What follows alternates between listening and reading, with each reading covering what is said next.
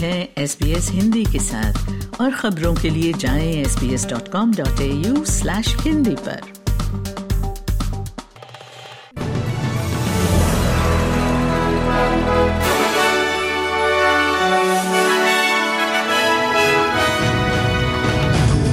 आज के मुख्य समाचार में फेडरल सरकार के कार्यस्थल कानून निचले सदन से पारित, अमेरिका के मिड टर्म चुनाव परिणाम में एक पूर्व व्हाइट हाउस प्रेस सचिव बनी आर्कांसो की गवर्नर और खेल में पूर्व ओलंपिक तैराक स्कॉट मिलर ड्रग के आरोप में गिरफ्तार।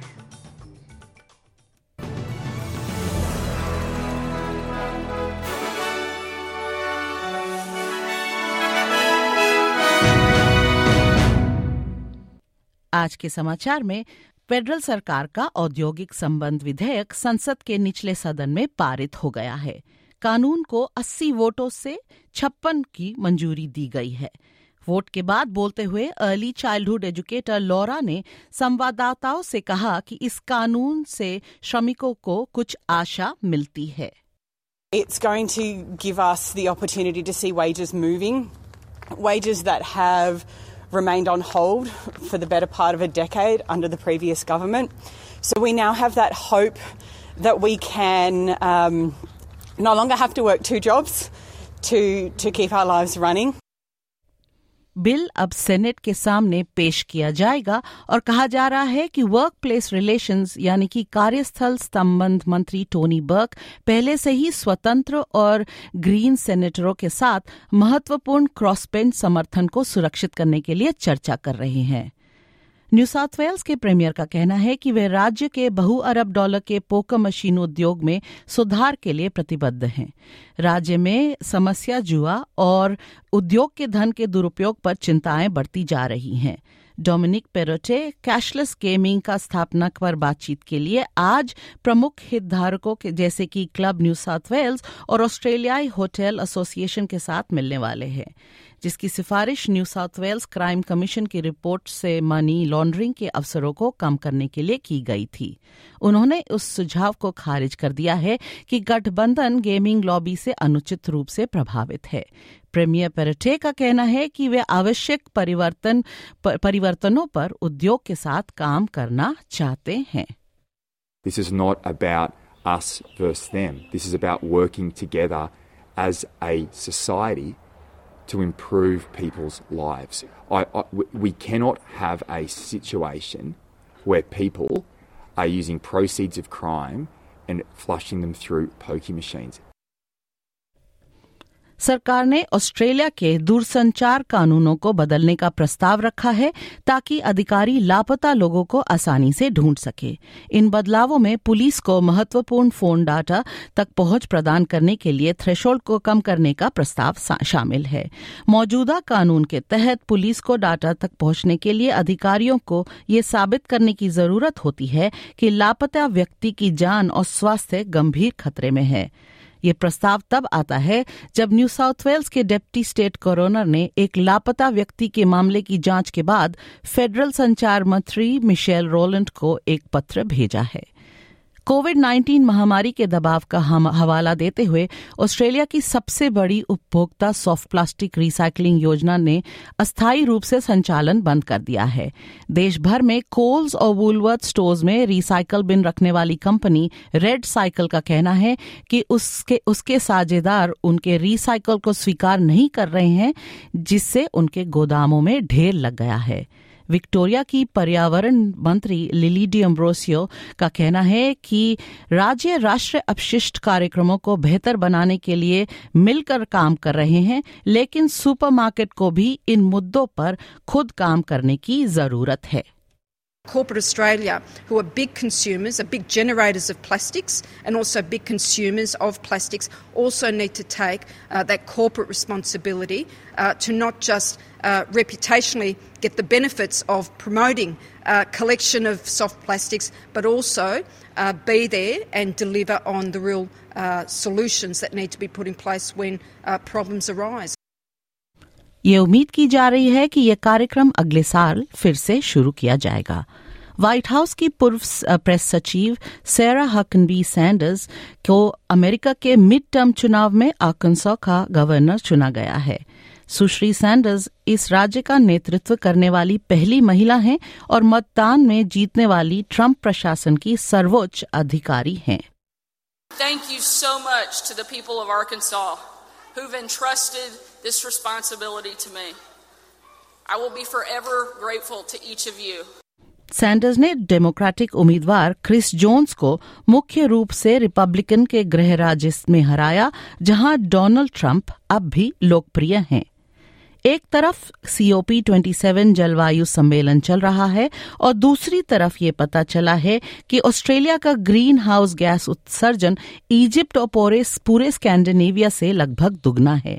एक क्लाइमेट ट्रेस प्लेटफॉर्म से पता चलता है कि देश का उत्सर्जन पूरे प्रशांत क्षेत्र की तुलना में 3 गुना अधिक है, जिसमें न्यूजीलैंड भी शामिल है। इसका कहना है कि न्यू साउथ वेल्स का एक पावर स्टेशन ओरिजिन का यररिंग कोल पावर प्लांट अकेले Fiji, Solomon island, Samoa, Kiribati, French Polynesia, New Caledonia और माइक्रोनेशिया में निगरानी में चल रही व्यवस्थाओं के संयुक्त उत्सर्जन से अधिक उत्सर्जन करता है। प्लेटफॉर्म दुनिया भर के उत्सर्जन को ट्रैक करता है और 72,000 बिजली संयंत्रों, तेल रिफाइनरियों, हवाई अड्डों और अन्य स्थानों पर नक्शे और डेटा प्रदान करता है। उधर क्वींसलैंड अपने चौथे कोरोना वायरस लहर से जूझ रहा है और इसके चलते स्वास्थ्य अधिकारियों ने अपने कोविड-19 अलर्ट स्तर को एम्बर तक बढ़ा दिया है। कहा जा रहा है कि पिछले एक हफ्ते में अस्पताल के मामले दोगुने होकर 205 हो गए हैं।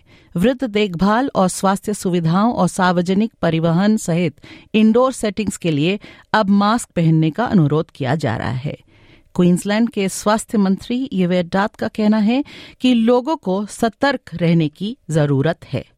We know how to manage COVID. We have been living with COVID for some time now. We know that following the advice will get us the best outcomes, but the most important things people can be doing is getting up to date with their vaccinations for COVID. So if you have not and you are due for your second, third or fourth booster, then please do get that.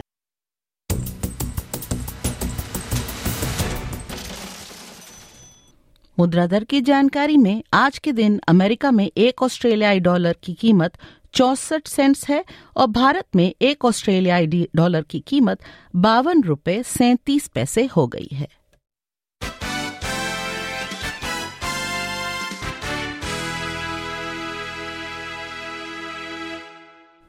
खेल समाचार में एक समय पर T20 world cup से बाहर मानी जा रही पाकिस्तान क्रिकेट टीम ने नाटकीय रूप से सेमीफाइनल के लिए क्वालिफाई किया है। बीती शाम हुए एक रोमांचक मैच में पाकिस्तान ने न्यूजीलैंड को हराकर फाइनल में प्रवेश कर लिया है। कप्तान बाबर आजम की टीम की फाइनल तक की यात्रा काफी मुश्किल थी। उनका फाइनल में पहुंचना कईयों के लिए आश्चर्यजनक है, लेकिन जैसे ही पाकिस्तान के कीवी टीम को हराया, पाकिस्तानी टीवी चैनल पर मौजूद वसीम अकरम, शोएब मलिक, मिसबा उल हक और वकार यूनुस जैसे दिग्गज खिलाड़ियों की खुशी का ठिकाना नहीं रहा और वे लाइव प्रोग्राम में अचानक से नाचने लगे। NDTV के हवाले से आई इस खबर से बताया गया है कि ये चारों पाकिस्तानी दिग्गज खिलाड़ी ए स्पोर्ट्स पर T20 वर्ल्ड कप में पाकिस्तान की यात्रा का विश्लेषण कर रहे थे। अब 10 नवंबर को एडलेड में होने वाले दूसरे सेमीफाइनल में तय होगा कि आखिरकार 13 नवंबर की T20 वर्ल्ड कप के फाइनल मुकाबले में पाकिस्तान का मुकाबला भारत से होगा या इंग्लैंड से। और पूर्व ओलंपिक तैराक Scott Miller New South Wales drug ring में अपनी भूमिका के लिए कम से कम 3 साल जेल में बिताएंगे। 47 वर्षीय बटरफ्लाई स्ट्रोक स्पेशलिस्ट को डाउनिंग स्ट्रीट डिस्ट्रिक्ट कोर्ट में 5 साल और 6 महीने की जेल की सजा सुनाई गई है, लेकिन यह फरवरी 2024 में पैरोल के लिए पात्र होगा। मिलर पर एक बड़ी व्यावसायिक मात्रा में मेथएम्फेटामिन की आपूर्ति करने, एक व्यावसायिक मात्रा में हेरोइन की आपूर्ति करने, एक आपराधिक समूह में भाग लेने के आरोप लगाए गए हैं और इन आरोपों के लिए दोषी ठहराए जाने के बाद से वे हिरासत में हैं। और अब कल के मौसम का पूर्वानुमान। पर्थ में आंशिक रूप से बादल रहने की संभावना, वहां का न्यूनतम तापमान 10 और अधिकतम 20 डिग्री। एडलेड में बादल छटने के बाद मौसम के मिजाज बदलने के आसार, वहां का न्यूनतम तापमान 14 और अधिकतम तापमान 25 डिग्री। मेलबर्न में हल्की बारिश होने की आशंका, वहां का न्यूनतम तापमान 16 और अधिकतम 20 डिग्री। कैनबरा में भी बरसात की संभावना और यहां का तापमान 10 डिग्री और अधिकतम तापमान 21 डिग्री। सिडनी में आंशिक रूप से बादल रहने की संभावना, यहां का न्यूनतम तापमान 15 और अधिकतम तापमान होगा 25 डिग्री। ब्रिस्बेन में मौसम साफ रहने के आसार, वहां का न्यूनतम तापमान 14 और अधिकतम 27 डिग्री। डार्विन में 1 या 2 बौछार के साथ तूफान की संभावना, वहां का न्यूनतम तापमान 26 और अधिकतम तापमान 33 डिग्री तक जाएगा। वहां भारत की राजधानी नई दिल्ली में कल धूप रहेगी और वहां का न्यूनतम तापमान होगा 16 और अधिकतम तापमान होगा 28 डिग्री। मौसम की जानकारी के साथ ही आज के समाचार यहीं समाप्त होते हैं। धन्यवाद।